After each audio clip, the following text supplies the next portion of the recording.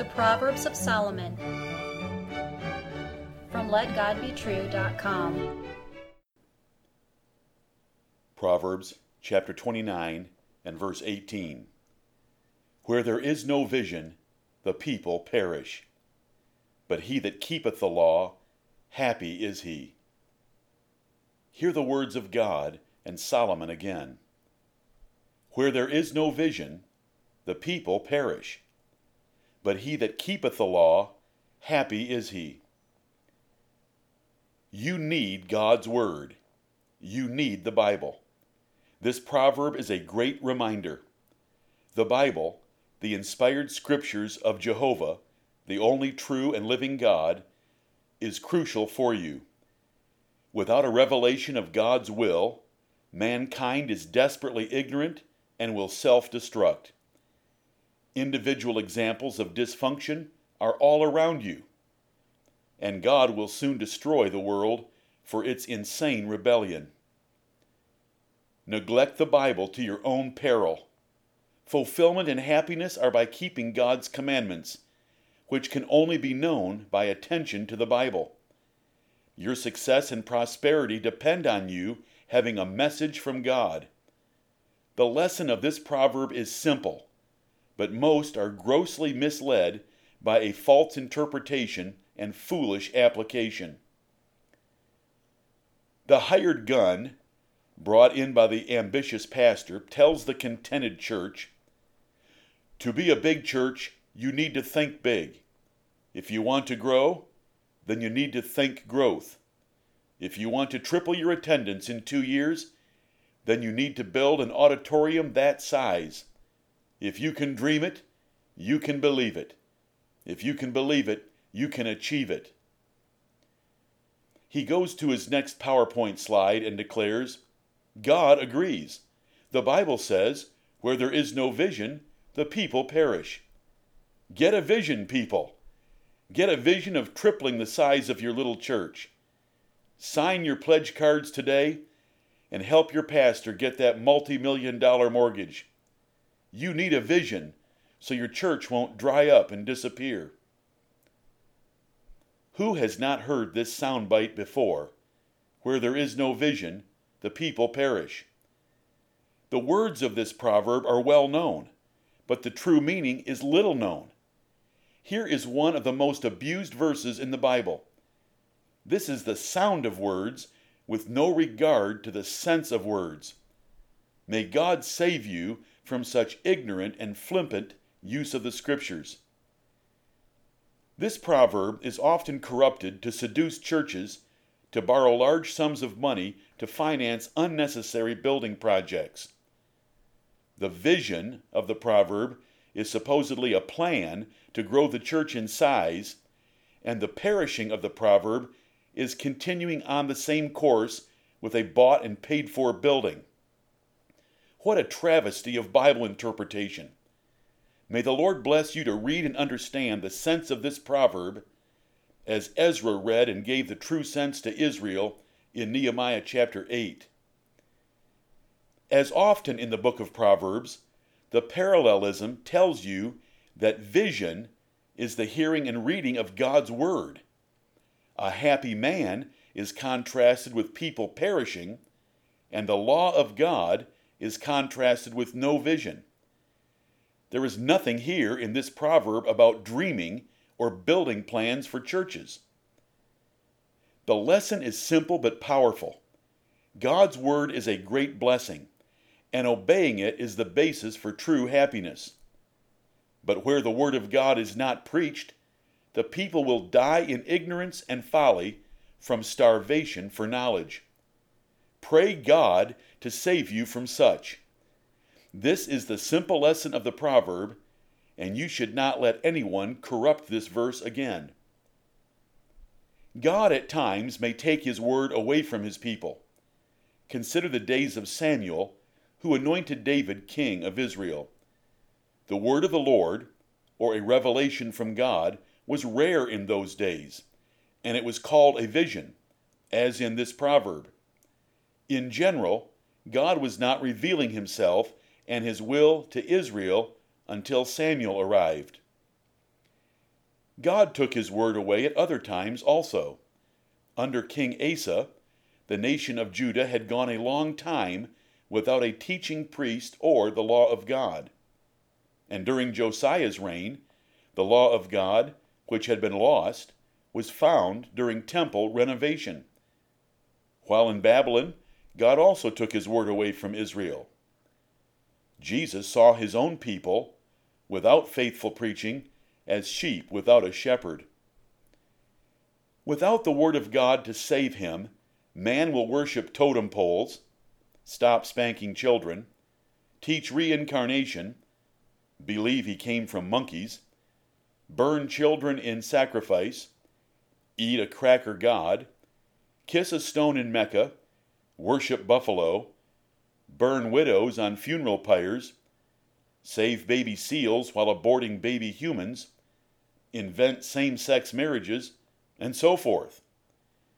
Without God's word, men wander out of the way of understanding and remain in the congregation of the dead, to perish there under Satan's delusions.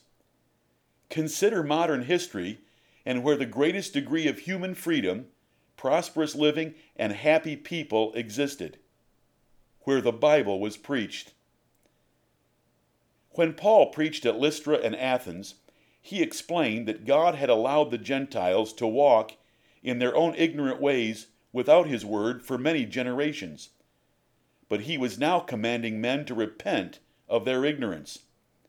Without Scripture, men will rush with greedy ambition into the vilest of lifestyles. In today's world, great sections of it are closed to the reading and preaching of God's Word. The Bible is generally restricted in Muslim, Hindu, Buddhist, and other nations. Where it is not read and preached, the people suffer in ignorance and folly of many kinds. Without God's Word, such nations are without hope religiously, and they cannot achieve a good measure of even natural progress. 1/6 of the world is Catholic, where until very recently its members were not allowed to read the Bible. The Mass, their only exposure to Scripture, was done in Latin. What superstitious ignorance! And this in the name of the Christian religion. Compare a Catholic country with those nations around it, and perishing by ignorance is quite visible. Since they did not receive the love of the truth, God sent them strong delusions to believe a lie, as it is written in 2 Thessalonians chapter 2. The logic is simple. Religious salvation is by calling upon the name of the Lord Jesus Christ. But how can they call without believing? And how can they believe without hearing? And how can they hear without a preacher?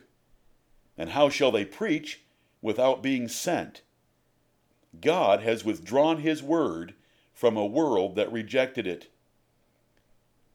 The Lord warned that one of his judgments is to take away the word of God and leave a people starving for him in Scripture. The Lord said, "My people are destroyed for lack of knowledge."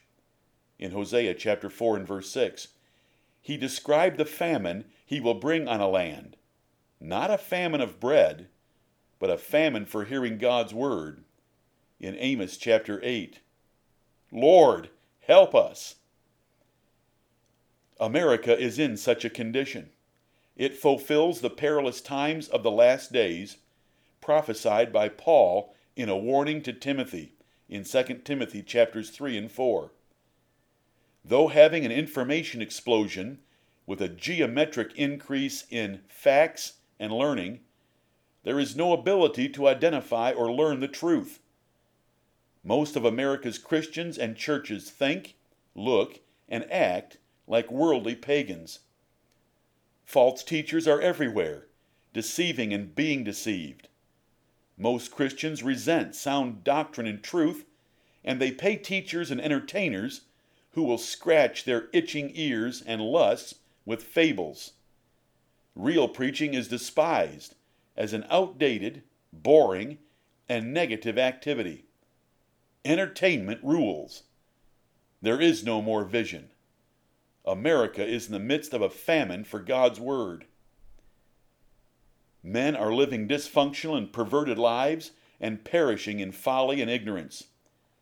A few sincere Christians throughout the nation are starving to hear and understand the Word of God, but they cannot find it being taught anywhere. Confusion and error reign on any and every subject. The emphasis of most churches is on growth and programs with disdain for God's Word.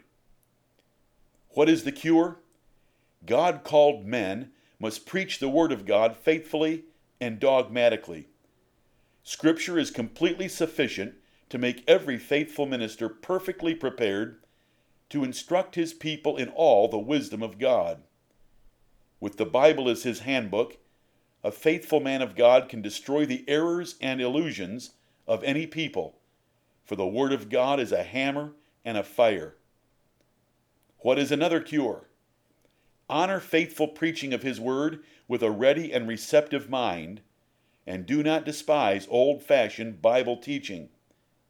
Reject any move by your church to contemporary worship, and restore a proper emphasis on thundering messages from God's Word by ordained teachers. Review the great joy and national celebration that Israel had, hearing and understanding preaching in Nehemiah chapter 8. What is another cure? Treasure God's Word as your greatest earthly possession, and delight in its glorious words from heaven. Promote the Bible as the absolute and final authority on every subject where you can, in conscious defiance to this MTV generation and their obsession with fables and pleasure. Make sure you have a Bible version that you can trust at the word level to honor God. What else can you do? Humbly obey, in sincerity and truth, what you read and hear from the Bible, not merely complying outwardly by a religious ritual or habit. Let others see your true conviction about Scripture by your obedience to it. What else? Show the true joy, peace, and hope in believing that will cause others to be encouraged and ask a reason of your hope. Those under the influence of the Holy Spirit at Pentecost did not count their vision a light thing. By obeying the Bible and having a blessed life, you will do much to promote it to others. There is great reward in heaven and obeying the Word of God. Moses told Israel that the precious revelation they had received from God was their wisdom and understanding above other nations. It was their righteousness and means for His blessing, and it was even their very lives. Building on this solid foundation will prepare you well for life's storms that will surely come.